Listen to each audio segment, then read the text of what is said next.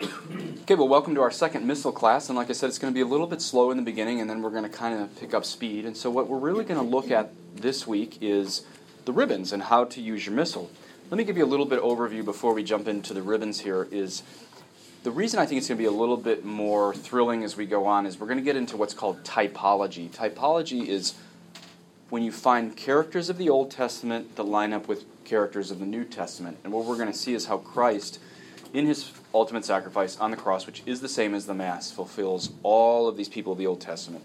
Melchizedek, Moses, Abraham. You'll even hear a lot of those names in the Roman canon. Even Melchizedek, who very few people know anything about, is mentioned in the Roman canon because all these men offered sacrifice. And you'll notice in the Roman canon how many women are mentioned as far as 1st, 2nd, 3rd century Roman martyrs. And so the people who play into this are very, very important.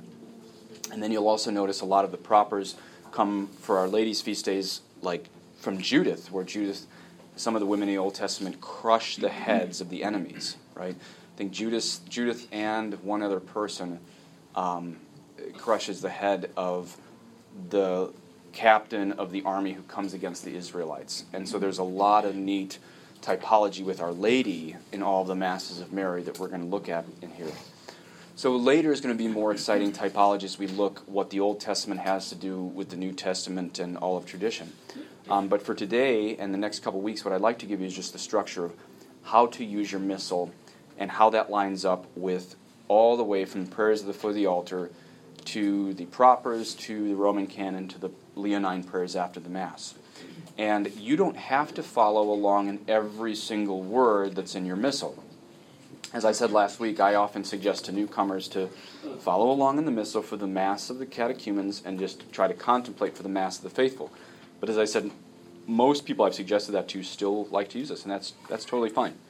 As you get better with this, you will be able to follow along not only the propers that I'm saying in Latin. A lot of people who've been coming to this Mass, especially those who come to the daily Mass for years, can even follow the Roman canon based on what they see my hands do. Like, for example, I mentioned the Hanc Igitur last week when my hands come together. The New Mass calls it the epiclesis. But in the Hanc Igitur, my hands come together over the oblata. The oblata is that which will be sacrificed. When you see my hands come down kind of like a triangle over the chalice, you'll know, okay, he's saying Hanc Igitur, and then you'll find the English for that. And again, it's a little easier when you go to daily Mass, but these classes will sort of catch you up for making a lot of sense of the daily Masses. Okay, so last week I mentioned that someone had a really good question of just like where these go. So why don't we just pick a imaginary but suggested way to put the ribbons? So I'm going to tell you which pages to put them in and then where to find them. So put your purple one between page, put it on page 260. Put your purple on page 260.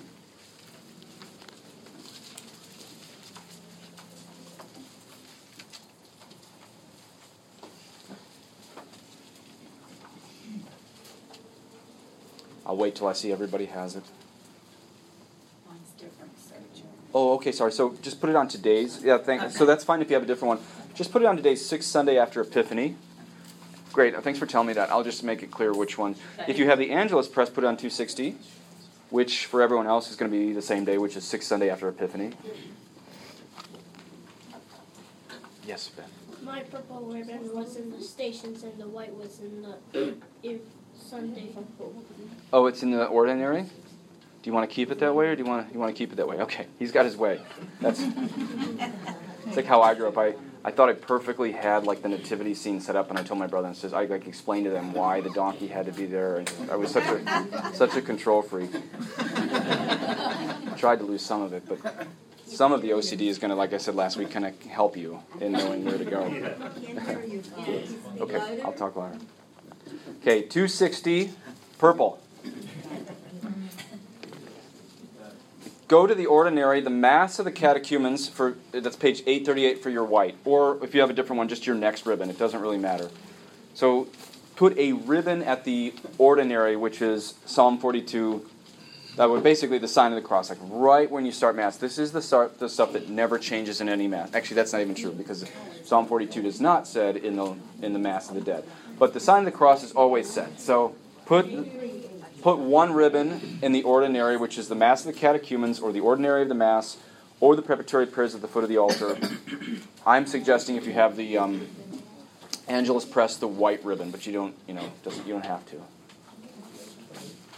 I have 2. Does anyone not if you already have 5 at home, but is there anybody who doesn't have 1? I saw people squirreling away these. Does anyone not, like I see you're taking notes. Do you want one? Oh, yeah, we're just sharing. You're just sharing? Okay.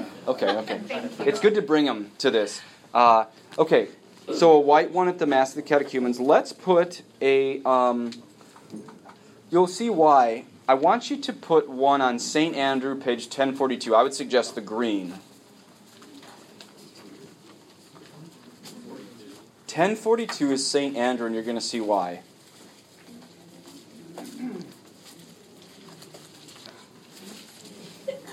It's November 30th.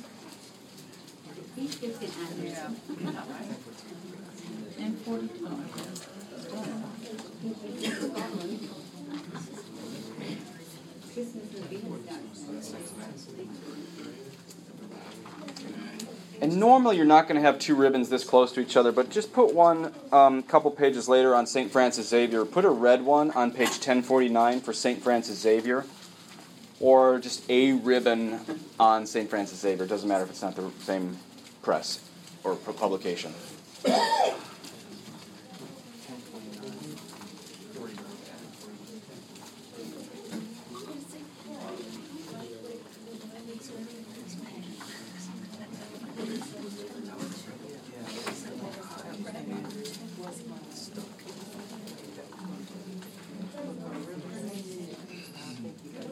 And Mr. Dawson, you can come up here if you want. We got a spot. You want to come? Okay. I'm good now. Thanks. Okay. And then put one on All Souls Day, 1485. I would suggest the black, of course, but whatever you want. I'd suggest the black for 1485 for a Mass for the Dead.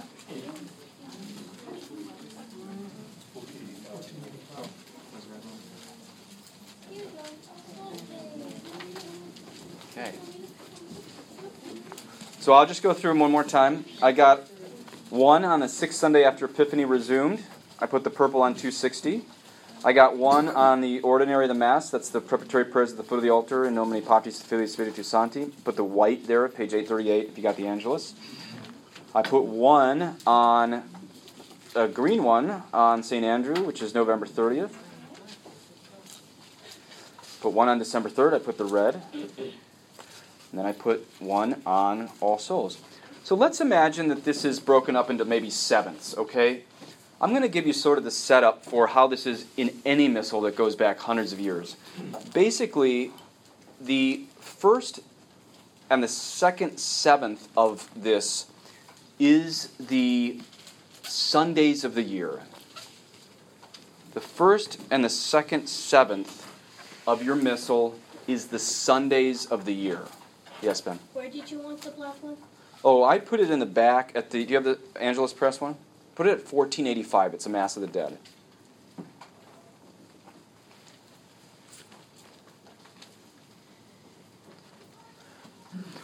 Actually, I take that back. Usually the first seventh of the modern productions is devotionals. They're really good devotionals. Whether you have the Baronius Press or the Angelus Press, usually the first seventh of it is devotionals. The second seventh is the propers for Sunday. If you're at a Sunday Mass, this is the very first place you want to look. You should be able to, even if you lost your Angelus Press and moved to California and bought a totally different production like, say, the Baronius Press, you should remember this. Okay, I'm going to Sunday Mass in, say, Sacramento. I'm going to go to Latin Mass. I buy a new breviary or missal. I've never seen it. You should think, okay, first seventh of this is going to be devotionals. The second seventh is the Sundays of the year where you're going to follow along in the readings. And that's exactly what you're going to find. That's why I have... actually, I'd probably switch it, but it's... You could also put the green there if you want to like really kind of follow it. But the purple works great for that, especially in Advent and Lent. But once you know in your mind it's the first seventh or second seventh of your book, it doesn't really matter what color you have. As long as we're on this topic, let's see if anybody can find the propers for next week. Because are they going to be anywhere near where we have them right now? No, they're not going to be anywhere near. Why not? Who said no? Why not? Because I think it's the 23rd Sunday, 24th Sunday of after Pentecost. Yes. Yeah. So if you see the sermon I put up today, I'm going to call it Superfuit Sunday. Superfuit means remaining or surviving. This is the remaining Sunday from what would have been a Sunday after Epiphany, but because we started Lent early, that was squashed, and the church puts it at the end of the year so we get all the readings involved, if that makes sense. So this, what we just covered today, Superfuit Sunday, means it was remaining or surviving from earlier, and we put it today. But the church decided always the last Sunday of the year is always the 24th Sunday after Pentecost.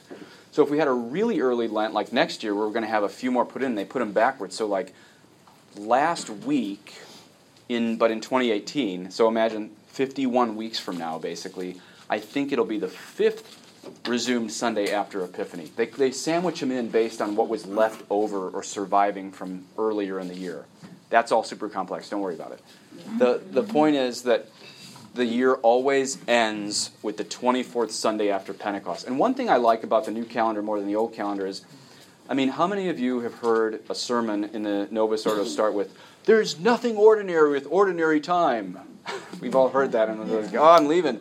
It's like, how many times are you going to tell me there's nothing ordinary about ordinary time? But what's so cool about this calendar is there is no what I call an orphan Sunday. There is no orphan day. Every day is in reference to something. And in the old calendar, it's actually all in reference to Pentecost. Isn't that funny? They said, oh, Catholics didn't know the Holy Spirit before Vatican II. Well, it's kind of funny that every single Sunday is in reference to Pentecost in the old Mass. So it's either in reference to Advent or Christmas, or what's coming to be Holy Week, Lent, and Easter. That's sort of, you're looking forward, and they count backwards for it. And then after Pentecost, it's all counted after Pentecost. So there's no such thing as an orphan Sunday. Every Sunday is either in reference to Advent/Christmas, or Passion Week, or Pentecost. Everything's in reference to that, or the daily ones are in reference to a saint. Okay, so can somebody please find next week's and tell me where that is?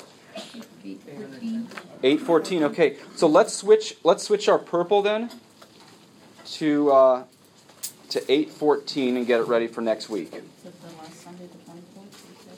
Let me see. I think you got it right. I think it reverts back to 8:10 though, because it's the 23rd Sunday after Pentecost. Is that right? No, I think she got it right. I think it's 8:14. Last Sunday. Yeah. Oh, and that's neat. You got a little chart there. If you look if you have the Angelus Press, it's really neat. It shows you if the number of Sundays after Pentecost is, and that means, and see, because Pentecost is based on Lent, and Lent is based on the moon, the amazing thing is how much of this Mass is actually, and the new calendar follows this too, how much of Catholicism and Judaism is based on creation, right? So all of this is based on the sun and the moon, without worshiping them like pagans do. But it's still based on it. So basically what it's saying is, if you have, now so why would one, look, we have 24, 25, 26, 27, 28. What that means is we could have 24 Sundays after Pentecost before Advent. We could have 25 Sundays of Pentecost before Advent. We could have 26 Sundays of Pentecost before Advent. What does all that depend on? When Easter is. Yeah, just when Easter is, that's all. Just matters when Easter is. But it's rewound before Easter. It's always, when do we start the old calendar in sort of amping up for Easter? What day is that? Anybody know? Well, what's it called in the new calendar? When we start getting ready for Lent. Well, no, when does Lent start in the new calendar and the old calendar? Ash Wednesday. Okay. But the ancient East and the ancient West both said, you know what, we all have these addictions that we kind of have to taper down before we give it all up. I mean, The old calendar and the Russian Orthodox calendar really understands human nature. How many times you've been like, I'm giving up coffee on Ash Wednesday, and then after 48 hours of a massive headache, you're like, okay, maybe not coffee, right? So like, it really understands you have to taper these things down. And so, does anybody know what our first, like, hey, start getting ready for Lent day is? Does anybody know what that is? You got it, yeah. Yeah, the very first is Septuagesima Sunday, which means we're 70 days from Easter. Okay, 70 days from Easter. And because Lent is so early this year, guess what? Septuagesima Sunday falls on in January. Isn't that amazing? So that means you got to start giving things up in January if you're going to take the old calendar seriously, right? In fact, the Orthodox, they actually give you the suggestion what to parse down. Right around Septuagesima, after Septuagesima Sunday, the next week is called Sexagesima, which means 60. Okay, everybody knows 70 minus 7 is not 60. They're all estimates. It's all estimates to the point of Easter. So Septuagesima, that might be the one exact one. Septuagesima Sunday means we're 70 days from Easter. The next week is Sexagesima. That just means 60. We're about 60 days from Easter. Next one is Quinquagesima. That's Latin for 50. We're about 50 days from Easter. Then we have, guess what? What is Lent known as? Quadragesima, 40 days, the 40 Great Fast. So then we're finally in the middle of Lent, because Lent is 40 days. That's how long Moses spent fasting. That's how long Jesus spent fasting. But the idea is to start giving some things up. So the Eastern Orthodox and Byzantine Catholics, does everybody know there's actually 24 churches in the Catholic Church, and we Latins are just one of them? There's actually 23 churches, which includes like Indian Syro-Malabar, the Maronite Catholics in Lebanon, Greek Catholics. Basically, any Orthodox church that you have, we have a mirror church in the Catholic Church that follows their own Eastern Code of Canon Law, but remains faithful to recognize the primacy of place in Rome, which some Orthodox do too, but they're actually Catholics with their own Code of Canon Law. So like their priests can be married, but they're still Catholics. So you're going to meet, like my sister's raising her family Byzantine Catholic. I should say my sister and her husband are raising their family Byzantine Catholic, and they found he was in there first. And so my niece is actually being baptized today in the Byzantine, and I think she receives her first communion today, even though she's only been born a week, because that's what the Byzantines do. Okay. They call, I think it's either Septuagesima or Sexagesima Sunday, Meat Fair Sunday. You eat all this meat, and then you're done for about 7 days. You're supposed to give up meat at Sexagesima or Septuagesima Sunday. They call it Meat Fair Sunday. Then the next week, they call it Cheese Fair Sunday. Eat all the cheese you want, because you don't get any more dairy till Easter. Very, very hard fast. Very hard fast. It's more of a monk one that they try to, and then once Easter starts, they don't even get oil. I mean, you're just living on like apples and peanut butter and stuff. So it's a hard fast that they take seriously, and see, these old calendars were so smart according to human nature to gear us up to kind of understand we have to taper things down. So amazingly, that starts. Okay, but anyway, back to this. If the number of Sundays after Pentecost is, we'll say 26, then you just look at your calendar and see, okay, because of where Lent and Easter fell this year. And just look at the graph, the column, then you follow the column down. That means that on the 24th is the fifth Sunday after Epiphany. So it fills it in, but always the last Sunday after Pentecost is the 24th Sunday after Pentecost, and it just calls it last Sunday after Pentecost, page 814. Does anybody know, without looking ahead, what those readings are usually about? Last Sunday of the year? Start the new year. Well, next week will start the new year. In 2 weeks from today, we'll have the new year. But what about our faith is involved in the 24th Sunday after Pentecost? Usually the end of the world, actually. And yeah, it is. And then also Advent. So the two things to look for in Advent is not only looking forward to Christ coming at Christmas, but actually you're going to notice a lot of Christ's second coming about the end of the world. In fact, the Novus Ordo readings in Advent line up, I think, almost perfectly, even on the daily masses, to the traditional Latin Mass. So they didn't really touch those too much. So if you have a Magnificat, you can kind of line them up with this on the new one. But you're going to notice that there's a lot. If any of you subscribe to Sensus Fidelum, he's going to put up a the one I gave last year, and I talk about the 7 things that have to come at the end of the world. And this isn't like private revelation. Public revelation, what Scripture says, the 7 final things that we will see at the end of the world. And I particularly like that sermon because I put a lot of research into see not what's private revelation, but what's publicly taught. So I'm hoping he puts that up next week, and then you'll get a different sermon. But make sure to look at that in there. Yes? What was that? Oh, so there's a YouTube channel. It's actually a YouTube channel called Census, Census. Fidelium, Fidelium. And there's about 5 traditional priests whose sermons are put up in there. They have about 50,000 subscribers on it.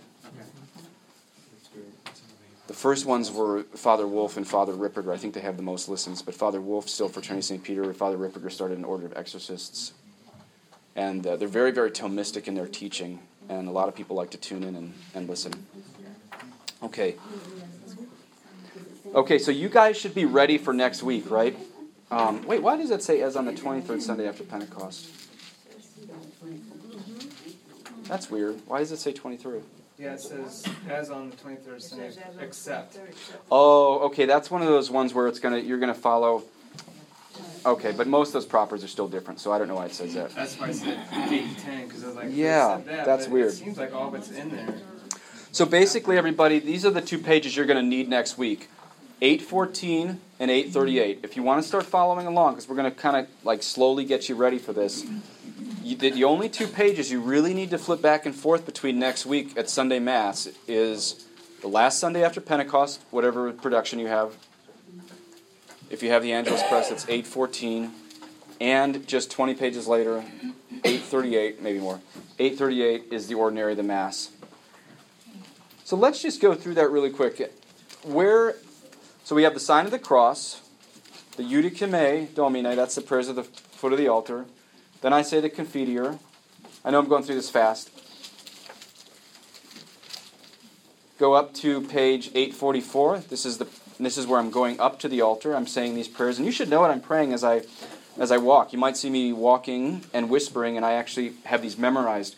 Take away from us our iniquities, we beseech thee, O Lord, that we may be worthy to enter with pure minds into the Holy of Holies through Christ our Lord. Amen. And then as I bow down before the relics, I say, we beseech thee, O Lord, by the merits of thy saints, whose relics are here, and of all the saints, that thou wouldst vouchsafe to forgive me all my sins. I try to literally think of the relics that are there to tell these saints, I'm nothing like you, and I need your help. And once again, when does this go? Does this go back to the Middle Ages? No, this goes back to the very early church. I mean, this is why Mass was on the bones of the early Roman martyrs in the catacombs. Mass, during Holy Mass, they would be praying in the very early church for these martyrs to be interceding for these priests. This is super old stuff. This isn't Middle Ages. This is very early church, So I go up there and I'm literally thinking of these martyrs interceding, and then I kiss where they're placed, because all altar stones have to have the body part of one of the saints. That's what a relic is. A first-class relic is a body part of the saint. So when I say tuorum, I'm telling God, your saints. Isn't that neat? They're not my saints. They're actually God's saints. As I say the word tuorum, which means yours, I kiss the altar. Now here's something really neat. Does anybody know the 3 stages of the interior life of the Catholic Church, or of the soul? The progression towards holiness. I mean, most Catholics now don't even know what mortal sin is, so they can't be really in sanctifying grace. But once you're in sanctifying grace, if you were to, say, become a Carmelite and really get intense into the fasting and the mental prayer and everything else like that, there's 3 stages of the interior life that are called the purgative way, and the illuminative way, and the unitive way. Those are the 3 stages of how close you are to God if you're a Catholic in sanctifying grace. Probably everyone in here, including myself, is in the purgative way of prayer.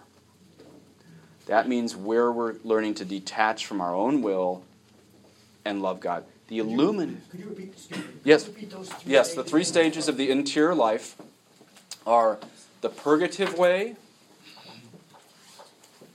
You can guess what that means, purgation. You're being purged of what you love. Purged of your sins, basically. It's basically being purged of your venial sins, because you can't enter the purgative way in mortal sin. You just can't. These are all presupposing the bare minimum of sanctifying grace. Isn't that sad? We Catholics flip-flop between grace and sin when Like God expects us to move rapidly from these 3 stages of life. So the first is the purgative way of prayer. That means you're learning to detach from venial sin. The second is the illuminative way of prayer, where you're increasing in the gifts of the Holy Ghost, especially wisdom, understanding, and counsel. The Holy Spirit's gift of understanding is to know God through the intellect, but not through information, but He's actually illuminating you. In fact, the early church, to get baptized, you had to fast for 40 days, and that's one reason they called baptism the sacrament of illumination. I know that might sound like Eastern religions to you, but the early Christians called sacrament of baptism the sacrament of illumination, because after fasting for 40 days, when the water was poured over your head, you were infused with the mysteries of the faith. You still had to learn, you still had to study, but you were infused with the gifts, and so you had an experience of God by tasting Him in the intellect, which is different from information. And then wisdom is the highest gift of the gifts of the Holy Ghost, which is to know God through love. That's to know God through love, and that's actually the highest gift of that. Okay, Ben. I don't have one. Okay.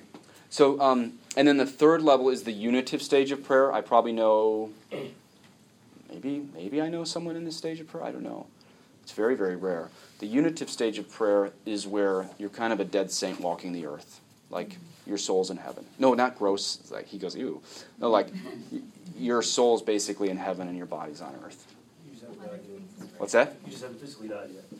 Yeah. And usually your body's very, very mortified, but it's an easy cross to carry because you're so united with God. The Holy Spirit is so powerful in you that even if you fast all day, it doesn't even hurt that much.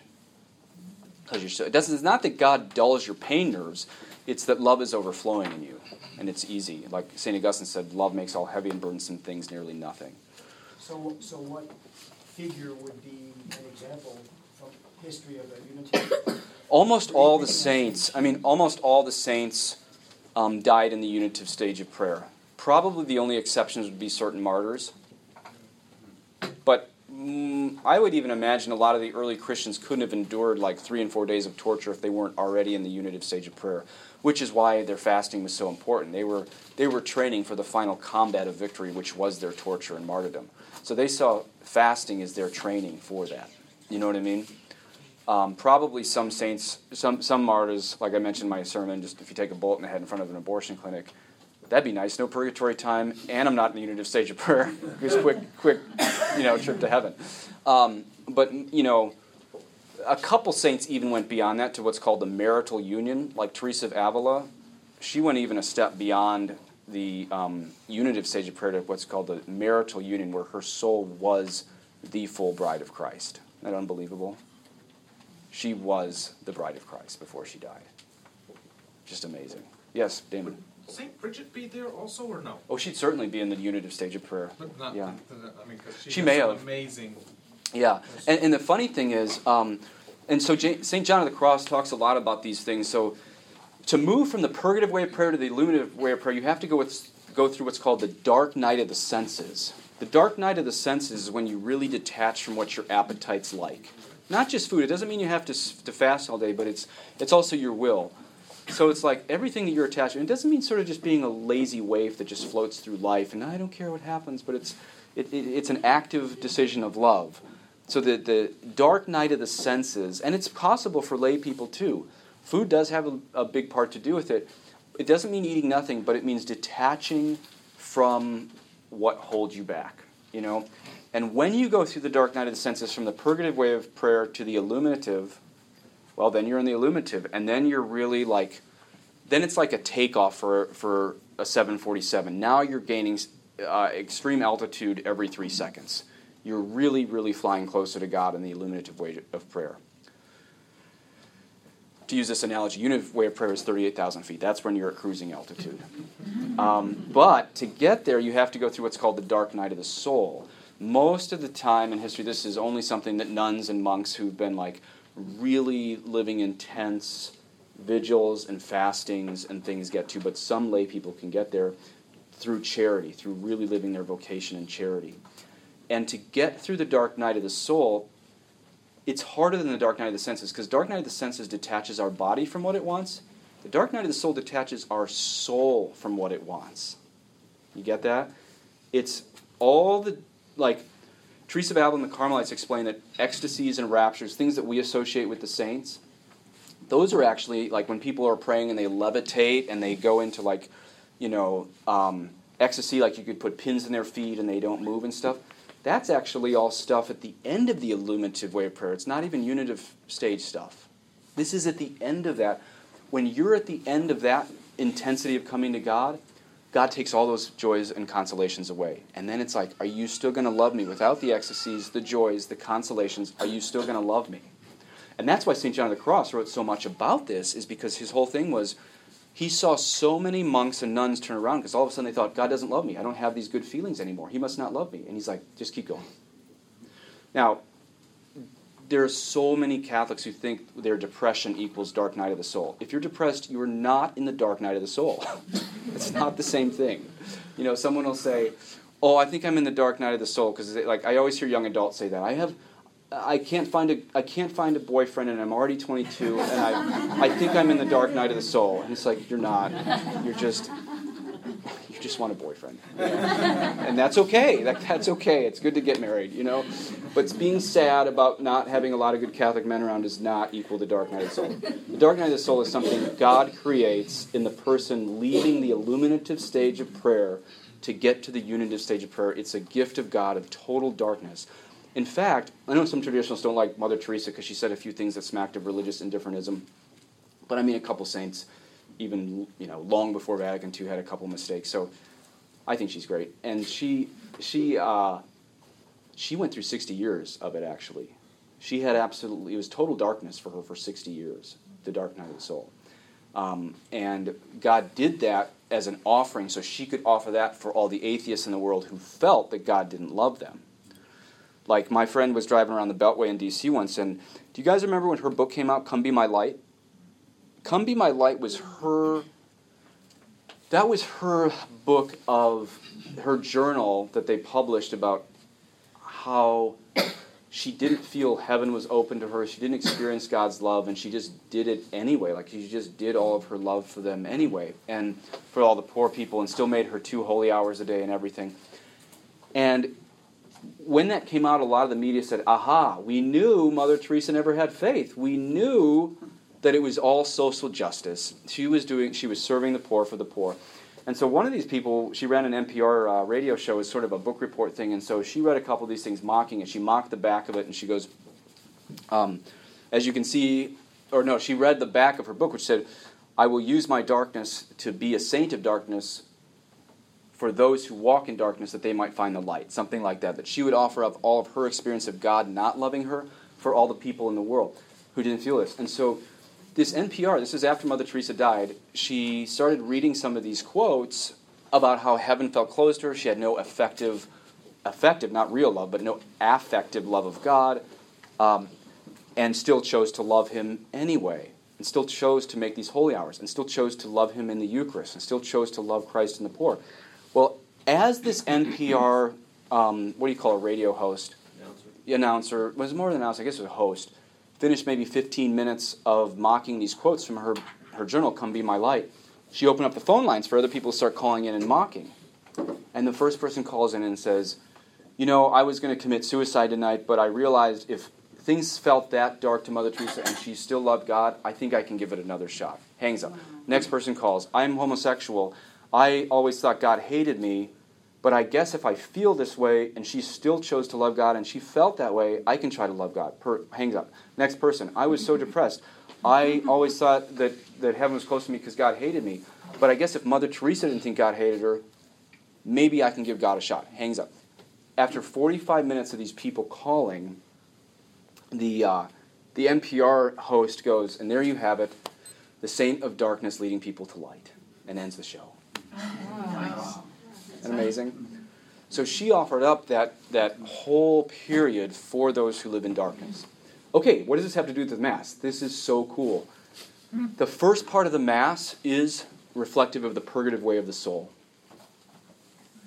Notice all the prayers at the foot of the altar are asking to purge myself from sin. Isn't this awesome? You're going to see where this is going.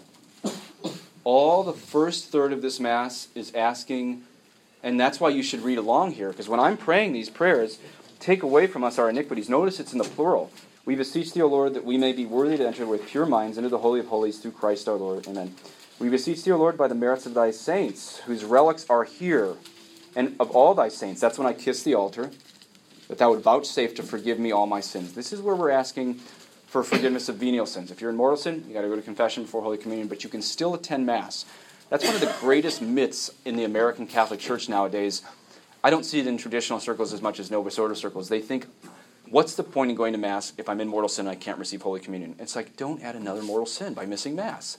And also, St. Thomas Aquinas says, attending Mass in mortal sin gives you the grace to come out of mortal sin.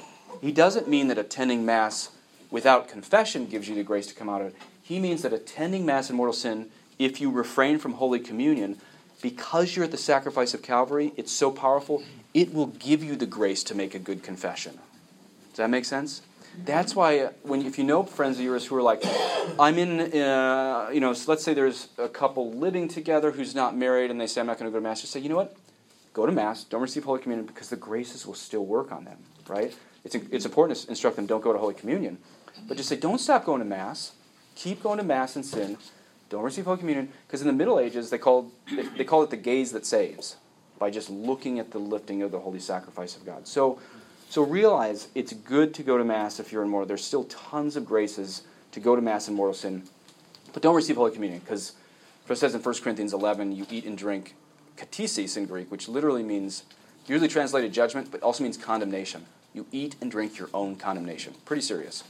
So, not to make everybody scrupulous, if you're not sure, go to Holy Communion. If you're sure that it's mortal sin, go to confession. But I always say, hey, why not just be safe and get all the grace and go to confession every week? That's the best way. That's why I'm getting there at 7 a.m. or 7:08 today. Okay, so then the next part of the Mass, the illuminative. Yes, ma'am? Can I ask, do you know who the relics are in our...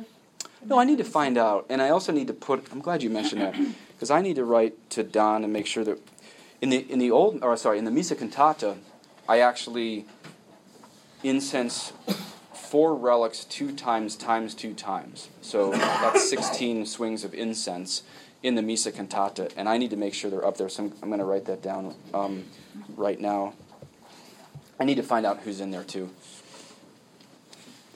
I would say the illuminative stage of prayer is when you really follow your missal and actually try to imbibe these readings and try to do Lectio Divina and sort of chew on them like a cow chews on the cud, to really be meditating in the middle of this. Because the illuminative stage of prayer is just what it says. You're being illuminated by the Holy Faith.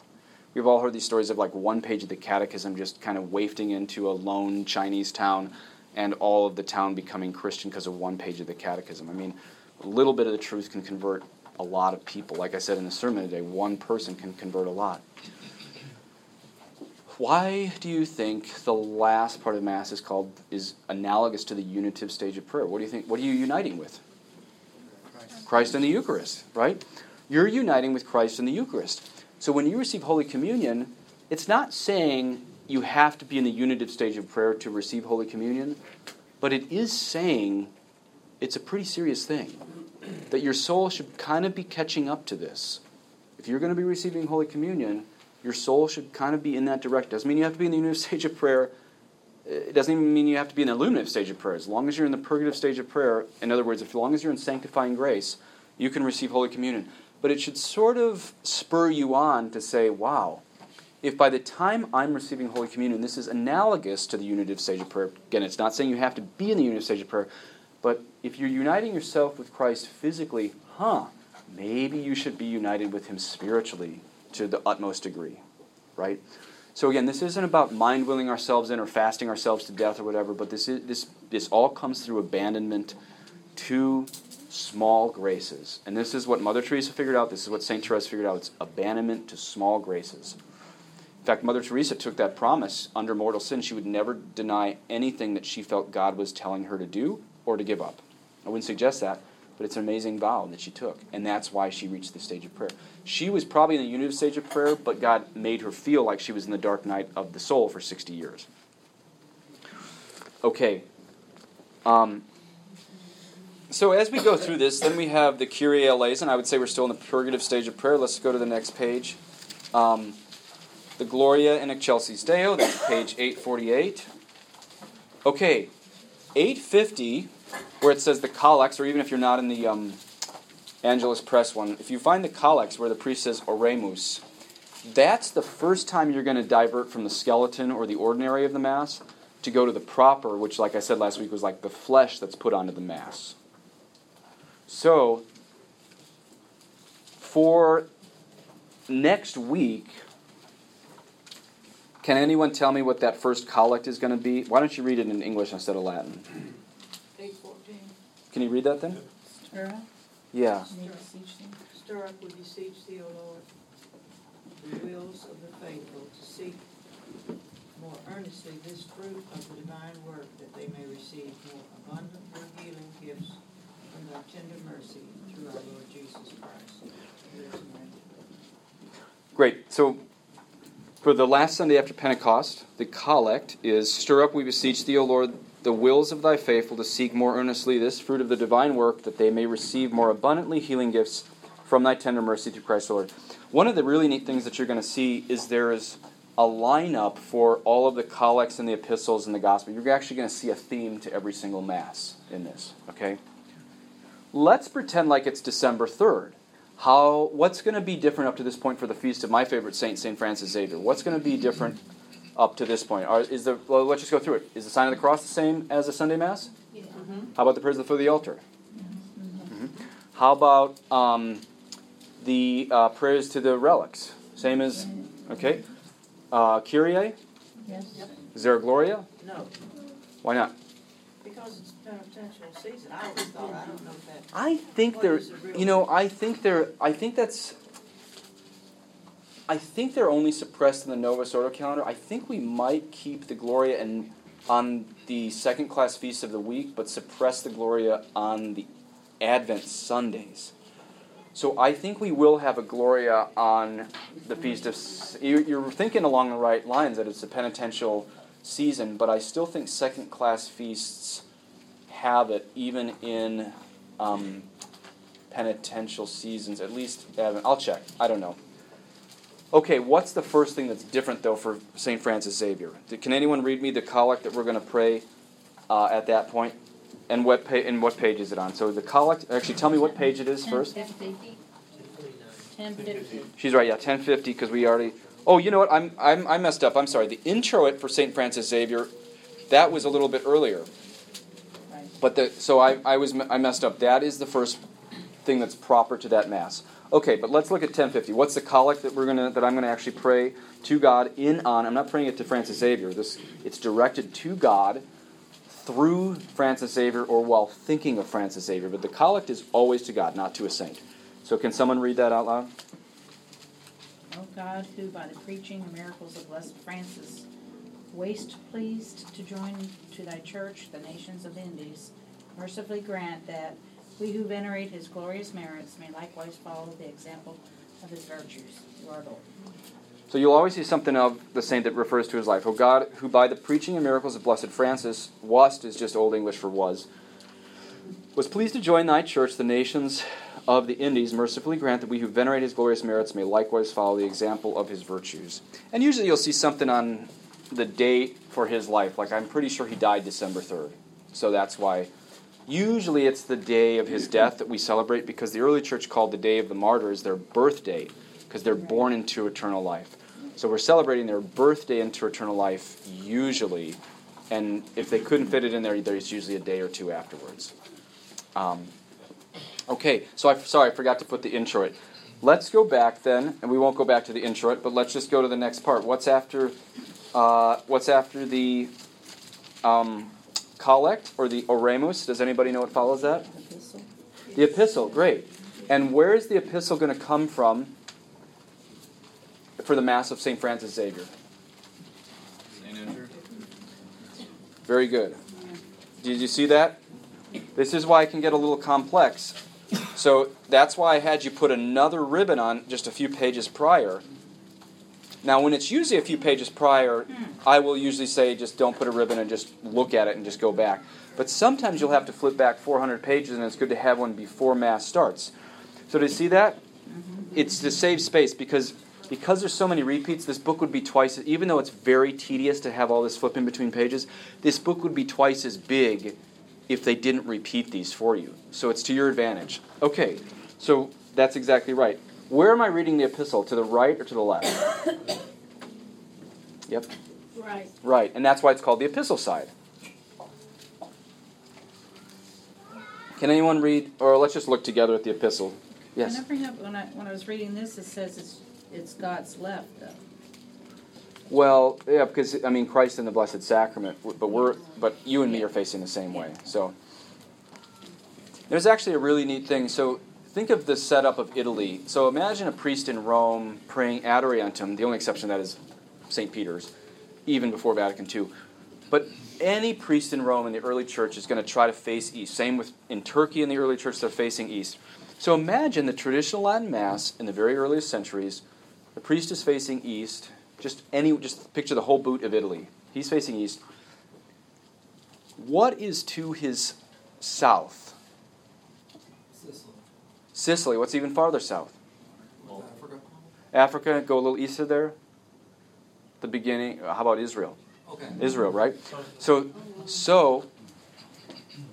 the right side of the altar represents the Jews. This is why we light. What side candle do you always light first, Ben? The epistle. The epistle side, because the light of Christ came to the Jews first. Isn't that neat? So again, picture any priest in Rome or Naples, whatever. He's facing east. Even the candle to the right has to be lit because that's toward Israel. Israel is in that direction, right? Okay, that side represents the Jews because the light of Christ came first to the Jews. Now, when I read the gospel, what side do I go, right or left? Left. Left. Now, am I flush square with the altar like I was? No, you're diagonal. Diagonal. Now, think early Italy, 3rd century maybe. Who am I preaching to? The barbarians. The barbarian hordes. Did you hear that? The German barbarian hordes. I'm preaching the gospel to these German barbarian hordes. If you want to know what they look like, watch the movie Gladiator, right? Because the Romans are trying to conquer them, and they're all in their giant fur, jackets and everything, and that's where they're moving into. So you're preaching the gospel as a Roman Italian Catholic priest into these Roman hordes of barbarians in the north. And then the neat thing is, what we're going to see is we end the Mass back on the epistle side because Christ, it's taught in our faith that all the Jews will return to Catholicism before Christ returns. Isn't that neat? So there's an apocalyptic understanding of this Mass in everything. Okay, so the epistle, let's see what page the epistle was on there. You said it's for St. Andrew, 1042. Let's see if we can figure out why. That makes total sense. Why the church would pick Romans 10. Because it says here, how shall they believe him who they've not heard? And how shall they hear without a preacher? Is Paul talking about Gentiles or Jews here? Is Paul talking about Gentiles or Jews? Gentiles, very good. And who did Francis Xavier go to? Gentiles. That's why it's picking Romans 10. It's because Francis Xavier went to the Gentiles, and Paul's talking about the Gentiles, that how can someone accept Christ if they've never even heard of Christ? That's where he went there. Okay, then where is the gradual and the Alleluia done? The right side or the left side? Epistle side or the gospel side? Epistle side, good. So you're going to see me, I hold the book like this, I say the gradual and the Alleluia. Those are always going to be the same for a holy man, and they're going to be different for a holy woman, they're going to be different for a pope, they're going to be different for a papal martyr, but you're going to notice, hey, I've seen this before, and then, oh yeah, this pope was a martyr, and this pope was a martyr, and that was the same. So these are always going to be the same based on the categorization of the saint. Okay, then I go over to the left. If you want, you can follow, so even though it doesn't tell you the prayers between the Alleluia and the Gospel there, this is where you'll eventually be informed enough to say, oh, I want to follow along to see what he's praying. And that's where I described that prayer last week about the burning coal on my tongue. That's on page 852. So Maybe put your white ribbon at 854 at the gospel. Tells you what the gospel is under St. Francis Xavier. It's Gospel of Mark 16. Let's hear what it has to say. In my name they shall cast out devils, they shall speak with new tongues, they shall take up serpents, and if they drink any deadly thing it shall not hurt them, and they shall lay their hands upon the sick and they shall recover. Why do you think it's about Francis Xavier? Because he did all of those things. Isn't that amazing? He did all those. Raised the dead, hands on the sick, they thought he'd die from poison and stuff. He lived this, so they always coordinate it to this person's life. He that is believed, and even the first part is even better. At that time Jesus said to his disciples, go ye into the whole world and preach the gospel to every creature.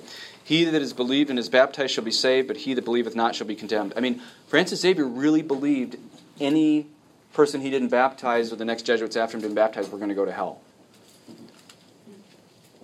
I mean, we can talk about the exceptions to that, and because even Pius IX, long before Vatican II, said those who through no fault of their own do not know the Catholic faith can still be saved. Okay, so there's still a possibility. But let's realize, I mean, God gave Francis Xavier the gift of raising the dead. So let's not just relegate everybody to that, like, oh, they'll probably be saved by following their conscience. I'm not saying all non-Catholics go to hell, but hey, I mean, Francis Xavier was given the gift of raising the dead, and a lot of modern theologians were not. So that's sort of God saying there's some truth to this. He baptized about 500,000 Asians. India, Indonesia, Japan, and his big dream was China, and he died on Sanchin Island just within eyeshot of China. And actually my friend made a movie on Francis Xavier. You can get it on Amazon. It's just called Xavier, the Missionary Saint, and he got Liam Neeson to narrate it. This was my roommate in college, and it's one of the coolest movies I've ever seen on a saint, St. Francis Xavier. And they got to film where Xavier met Ignatius at the University of Paris. They got to film where he started his life off in northeast Spain. They got to film where he took off from Lisbon. They just stayed with, because he's a Jesuit, he got to stay with the Jesuits in all these places and made an excellent movie for very budget cost. Stayed with the Jesuits in India, interviewed the Jesuits in India where Francis Xavier was, made it to Japan, and then they really wanted to go film in China. And you know what happened? The Chinese authorities at the last minute told them, no, you can't enter. So their last place of filming was Sanchin Island, right where he died. So in the steps of Francis Xavier, my friend who's a Jesuit also failed to get to China, just like him. So that's sort of a blessing on, we all have our dreams in life, but God has the better plan, Yes, Dan? Now, in the previous class and this class, you've, discussing things, have mentioned movies that may help us out. Would you be willing to make a list of movies? Yeah, you're the second person to ask for movies. What I think I'll do, I might write just a blog post on maybe 5 fiction books, 5 nonfiction, and 5 movies to see. I think I'll do that. I'll write a blog post on. Very nice. Yeah, I got another request for that, and I don't want to overwhelm people. How would that sound? 5 fiction, 5 nonfiction, 5 movies. Would that be okay? It's not like you can watch it in one day. I mean, if you just let us know what we think would be good, I'd Yeah. like to hear everything that Great, I'll do that. would be I'll write that down right now. It's good. It's a good idea.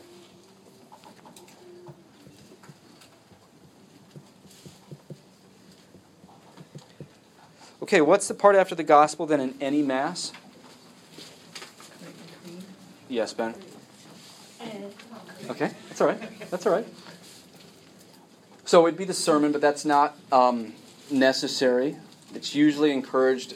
I mean, I think you have to have one for first-class feasts, and you should have one for second-class feasts.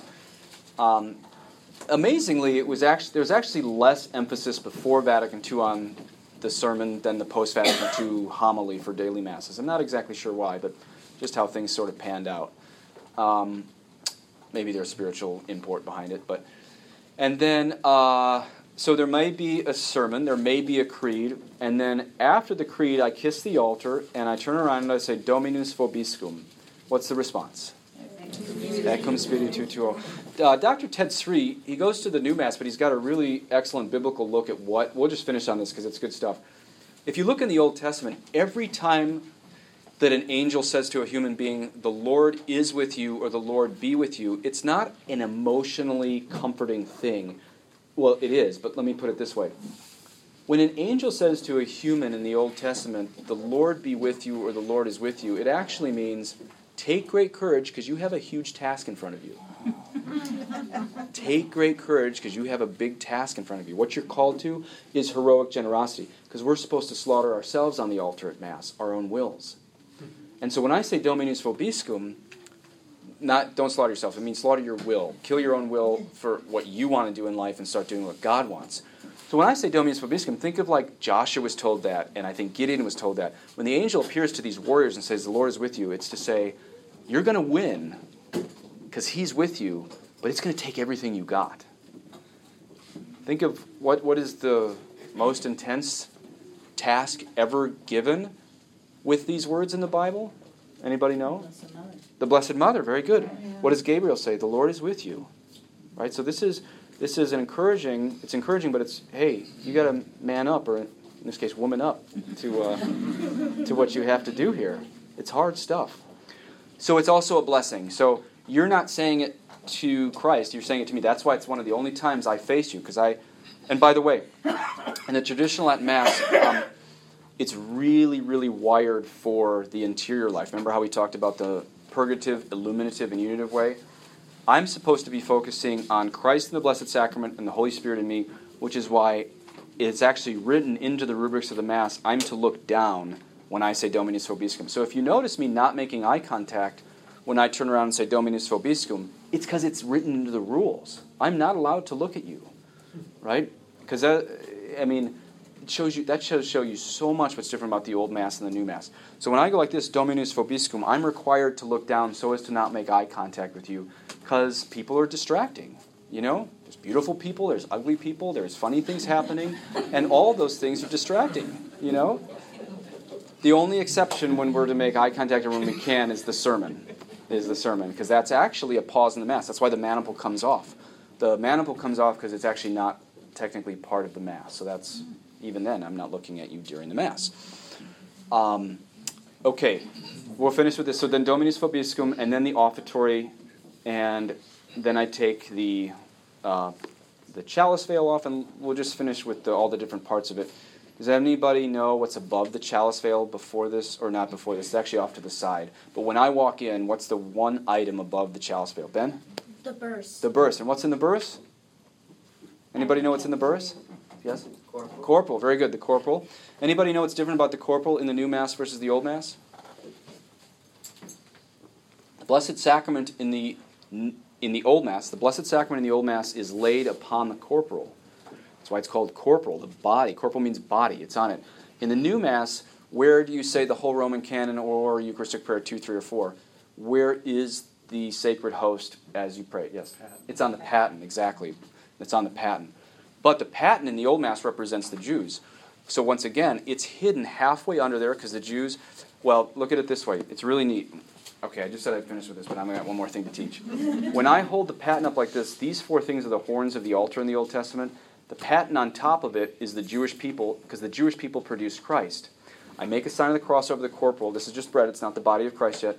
And then I plop it down on quadrant, or I guess you say nonant, if there's 9 sections to the corporal. 1, 2, 3, 4, 5, 6, 7, 8, 9. It goes on to number 8. Plop it on the 8th of the nonant, so we could call it, of the corporal. And then I put the paten halfway under the corporal, and it's covered halfway, and so all you see is a half moon. Then I walk to the right side, put in the wine, the water, and I come back, and I will cover over the paten with the purificator. That does a few things. One is, because my intention is always to turn any bread and wine on top of the corporal into the body of Christ, if there's any wine on the corporal, it's exactly outside of the corporal at this point. So I'm not intending that. Everything about this Mass is surgically precise. It's off to the right.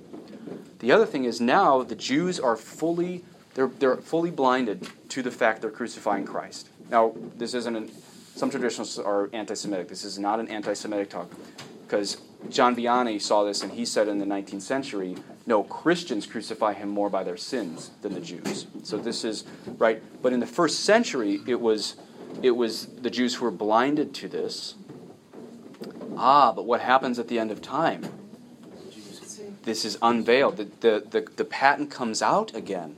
And this is again to say that the Jews will be given the fullness of the vision of the Savior at the end of time. Isn't that amazing? So what you see in the pattern, you should think of the Jewish people as a whole. Okay? Glory be to the Father, and to the Son, and to the Holy Spirit, as it was in the beginning, is now, and ever shall be, world without end. Amen.